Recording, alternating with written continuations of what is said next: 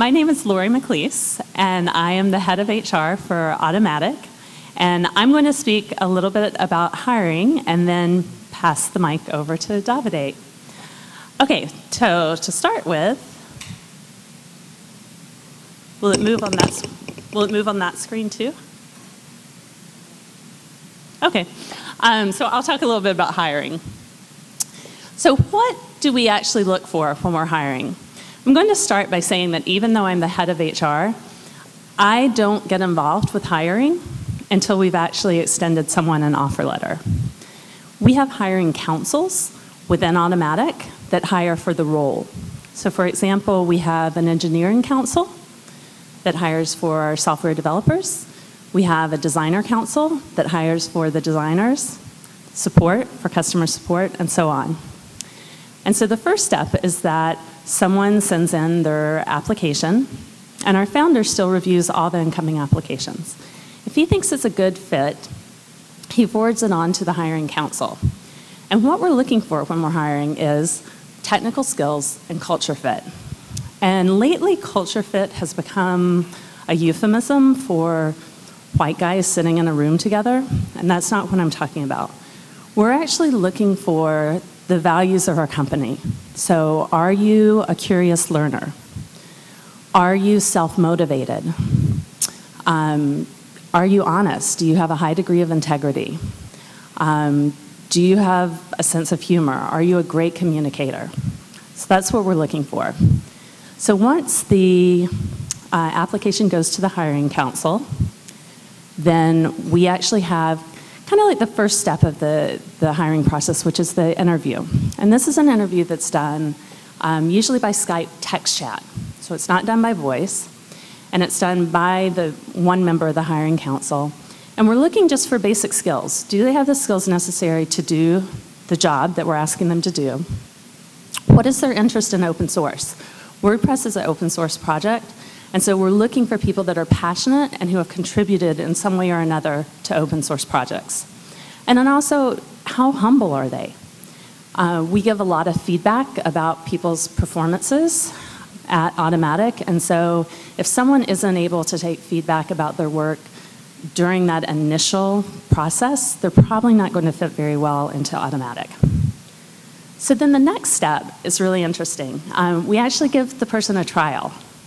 And this is a paid project. It usually lasts between 4 and 6 weeks, and it's meant to be done while the person is actually still working a full-time job. Usually takes about 15 to 20 hours a week, can be done in the evenings or on the weekend. It's a specific project, and we're looking for, again, do they have the technical skills to do what we're asking them to do? Are they self-motivated, or do they need a lot of hand-holding to walk them step by step by step through the process? And how well do they communicate? Are they the type of person that runs into a problem and tries to figure it out by themselves, but then reaches out through one of our communication channels and figures out, hey, can someone help me with this? I got stuck. Or are they just going to spin their wheels until the deadline is upon them and they haven't been able to solve it? So the reason that we do trials is an advantage for both the candidate and for Automattic. The candidate gets to understand, is this the type of work environment that I want to work in? For many people, it's their first time working in a distributed environment. And truthfully, some people get to the trial part of the process and they say, you know what, I don't like this. I want to be in an office next to people collaborating in person. And so they opt out, which is great. Other people say, no, I really like this. I can get used to this. I'm very productive. It also gives Automattic a chance to see, okay, does this person, are they self-motivated? Are they doing the type of work that we want them to do? Are they communicating well?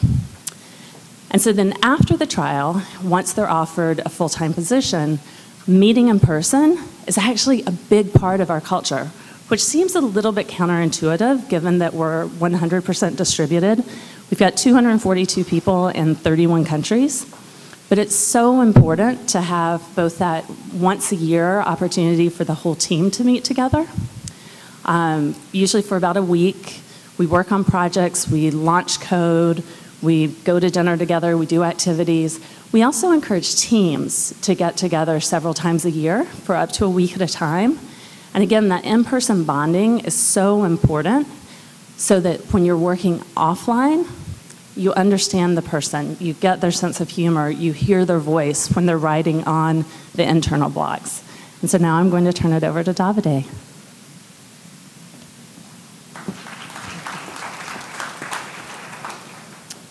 Hello.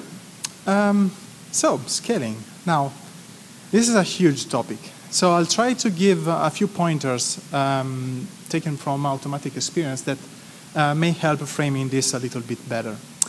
The first thing, even if apparently may sound trivial, probably even more in this context, is that communication is oxygen. This is one of our core values. This doesn't just mean that we need to communicate, but that we put a special emphasis on the way you do that, the frequency of it, the fact that everything is better shared. All these values are critical to allow a team and a company to engage with others and work at the scale we work to. So, a way I'd like to frame this, there is a lot of discussion around tools. And I worked in the past in consultancy agencies helping companies to become better and more collaborative. Unfortunately, the discussion about tools is usually not that important. The way I'd like to frame this is around what I call the 3 speeds of collaboration that are in a way similar to what Debbie was talking before. The idea here is that there is a real-time moment. So things that needs to be discussed right here with the team. I need a clarification right now. We need to brainstorm, do some brainstorming together. And that's really the realm of the real-time aspect. And on this, we use IRC, sometimes Skype, but just to say how the technology isn't that relevant. That discussion happened, yes. IRC is enough, yes. Perfect. The second aspect is the synchronous one. The tool we use is O2, that is a platform that will be released this year, running on WordPress, and it's basically an activity stream. The emphasis on asynchronous is because I send a message and I don't expect an answer right here, right now. That's the big difference between the first two. This is very important in a distributed environment because it's allowed discussion to scale, really, across time zone, across teams. It creates a log over time that can be read. And as you can clearly understand, asynchronous often takes the place of email. So we don't send much email. And the third speed is the storage one, is the things that there is one place where a specific kind of information is shared. These information are like how to organize a meetup, how to do hiring, our style guide, so everything that is meant to stay and to be curated over time. But now, scale, right? So we work organized around teams. A team, let's say loosely, is around a specific objective, not necessarily a product, not necessarily a function, but it's around a specific objective that needs to be achieved by this specific team. That determines its composition. And the aspect there is that each team has one chat, one space, one room, and one O2 where they can discuss and aggregate. This is especially important because it allows everyone to then jump in. I can go to another team O2, any team, from money to hiring to anything really, and I can see what's happening, what they're discussing about. Maybe there is something I can contribute on, even if I'm not part of the team. And this brings us to one of our big values here, that is transparency. So communication is oxygen, but the other side of it is that it needs to be transparent. And that's the very reason why we use IRC. Anyone can jump in any chat room. We use sometimes Skype, but as you can see, Skype has the problem that it's a closed environment. I can be in a chat and nobody knows that that chat even exists. So O2 instead is completely open. I can see everything there. And in a sense, this brings back to the culture, to the importance of hiring the right people. And I usually like to frame this with this amazing quote by Scott Adams, that is, management exists to minimize the problems created by its own hiring mistakes. think about it, it's pretty much close to reality. That's it. Thank you very much.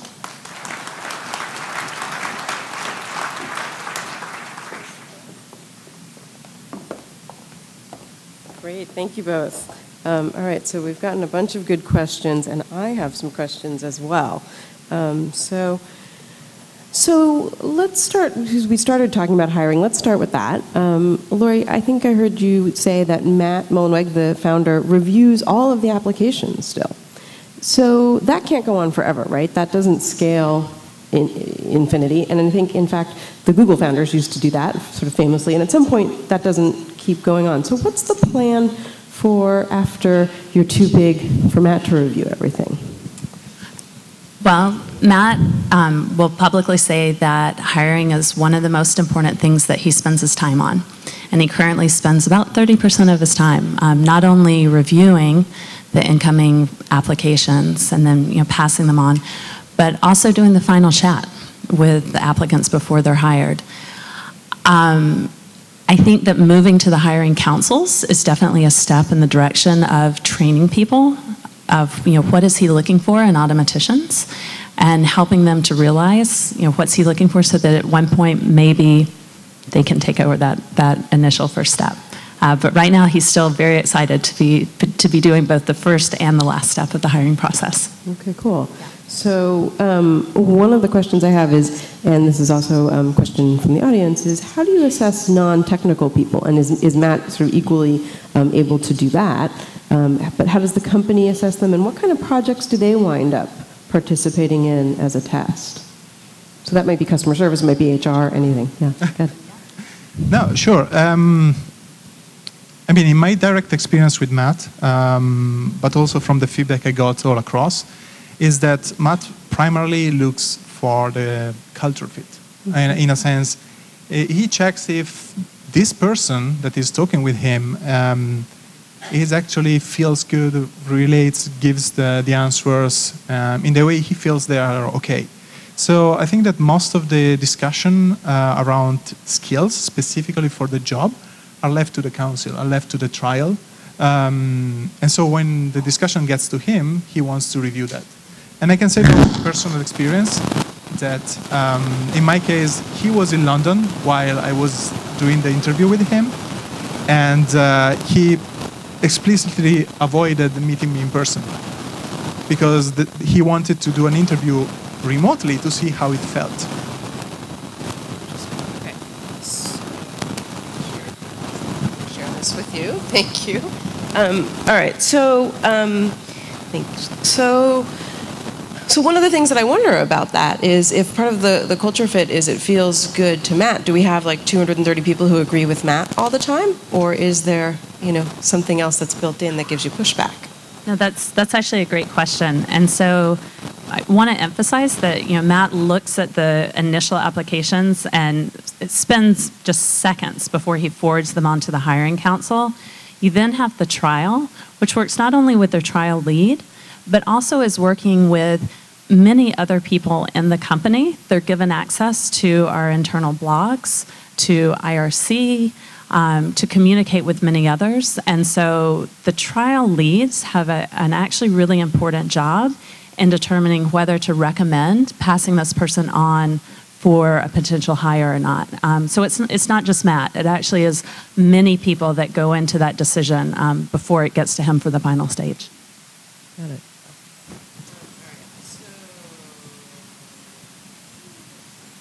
That? No? Okay. No. Okay, I'm going to use this again. Thank you. Yeah, sure. So with a couple hundred people in 31 countries, this is one of our audience questions, and it's a great one. How do you deal with regulatory compliance? And do the varying regulatory environments affect your culture and collaboration? And I have a feeling that, Laura, you're going to want to answer that. That's a great question. We are in the process of actually converting many of our international contractors to full-time employees and dealing with some of the regulations that you're referring to. It is a very challenging project. I'm learning a lot. We also, though, just have a lot of trust in the company. For example, we have an open time off policy where you take the time off that you need. And that looks very different for people in different countries. And we're okay with that. I think the most stereotypical example is that when you look at vacations that people are taking, in the US, people will take 3 to 4 weeks. People in Europe will take 6 to 7 weeks. And that's okay. And we don't try to make that fit into one cookie cutter. All right, so a couple people have asked about the trial projects when you're hiring people. So back to the hiring question. What type of trial projects do you give potential hires? I'd be interested in both kind of technical and non-technical folks. And somebody commented, we love trials before bringing people on full time, but we don't always have standalone projects lined up. So how do you work with that? Well, I think that there are a few aspects that probably works better for us due to the kind of work we do. But I was actually involved in a few discussions trying to find actually one of these projects that could fit into roughly this 40-hour time frame. They can be really anything from a specific functionality that needs improvement. Actually, the open source WordPress.org is already fit for that kind of work because it can be structured as a plugin or as some kind of extension. So someone could start working on that. But there are also trials, as you mentioned, not just technical. So for example, my personal trial was more around growth, for example. So I had to review one of the products, analyze, do user testing, and extract a potential timeline of features that needed to be developed. That's roughly something that you can frame around 40 hours. And in a sense, the challenge for this kind of trial is also what's the subset of activities you can do to make it fit in 40 hours.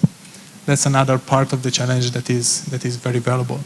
So it works pretty well all across. You can frame it. It's not easy to find this kind of projects, yes, but it's doable.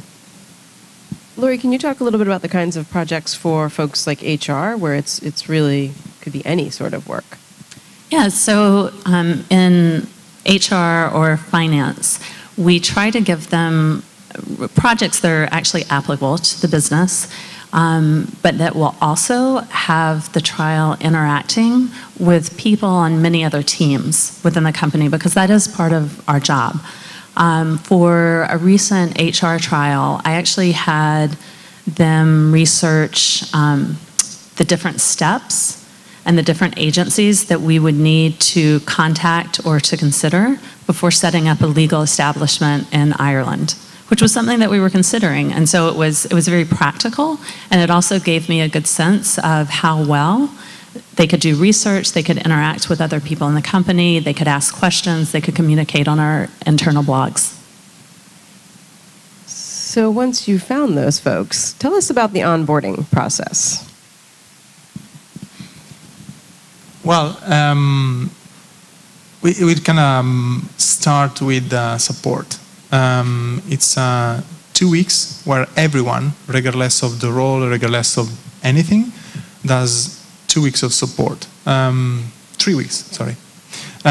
So you get a big understanding of what's happening out there, what the problems are. So you really get in touch with our users all the time. These steps actually start with 2 days where you have a few people that helps you training, helps you getting into up to speed, 2 full days with basically training around that. And then you have usually another person at least that is with you all the time to be able to answer the question you may have. That person is usually in your same time zone because just helps the very first days around it. And after that, then you start with your new team. So anything depends on the specific teams and the specific activities. Right. So I have one question for each of you in the time we have left. We're going to talk fast. Davide, how can people keep track of communication across all the channels that you mentioned? Do they read them on their own? Is there a way to know what's most important? We talked about many channels. How do people keep track? Well, information overload is a huge risk across this. But in a sense, it's also a matter of prioritization. So first priority for me is really following my team O2 and my team chat.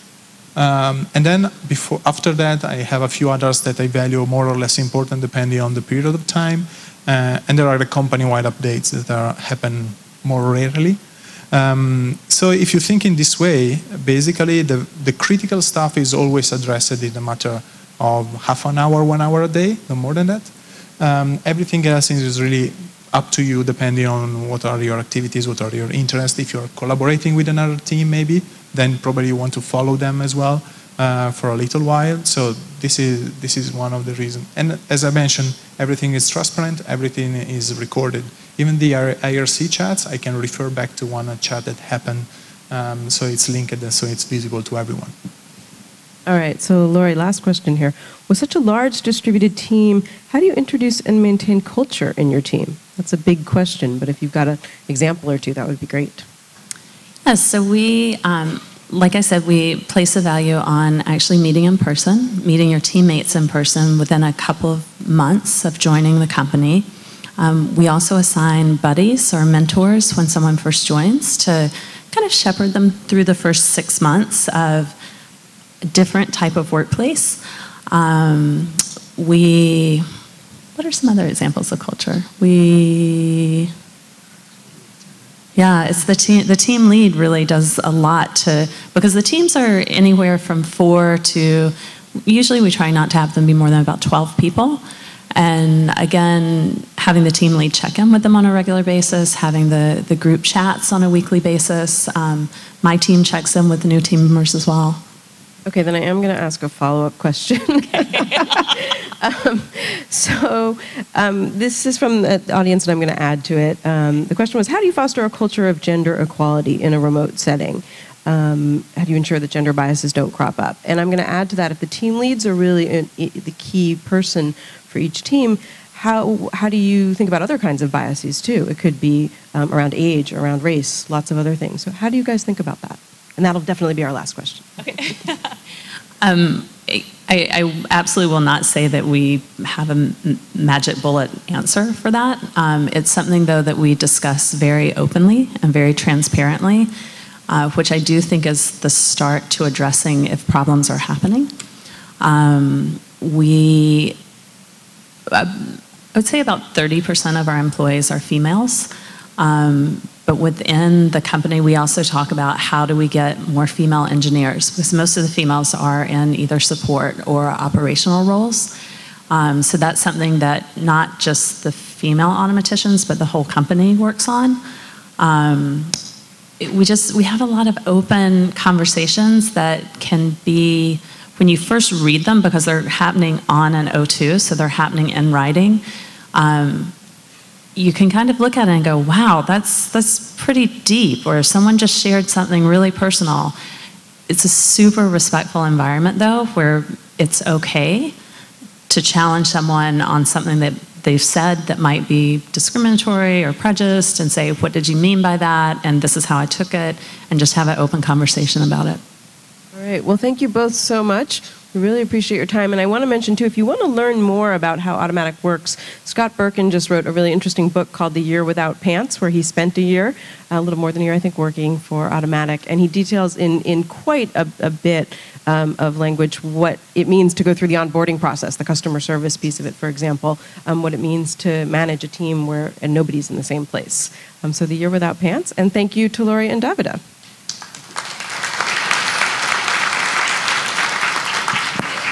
Thank you.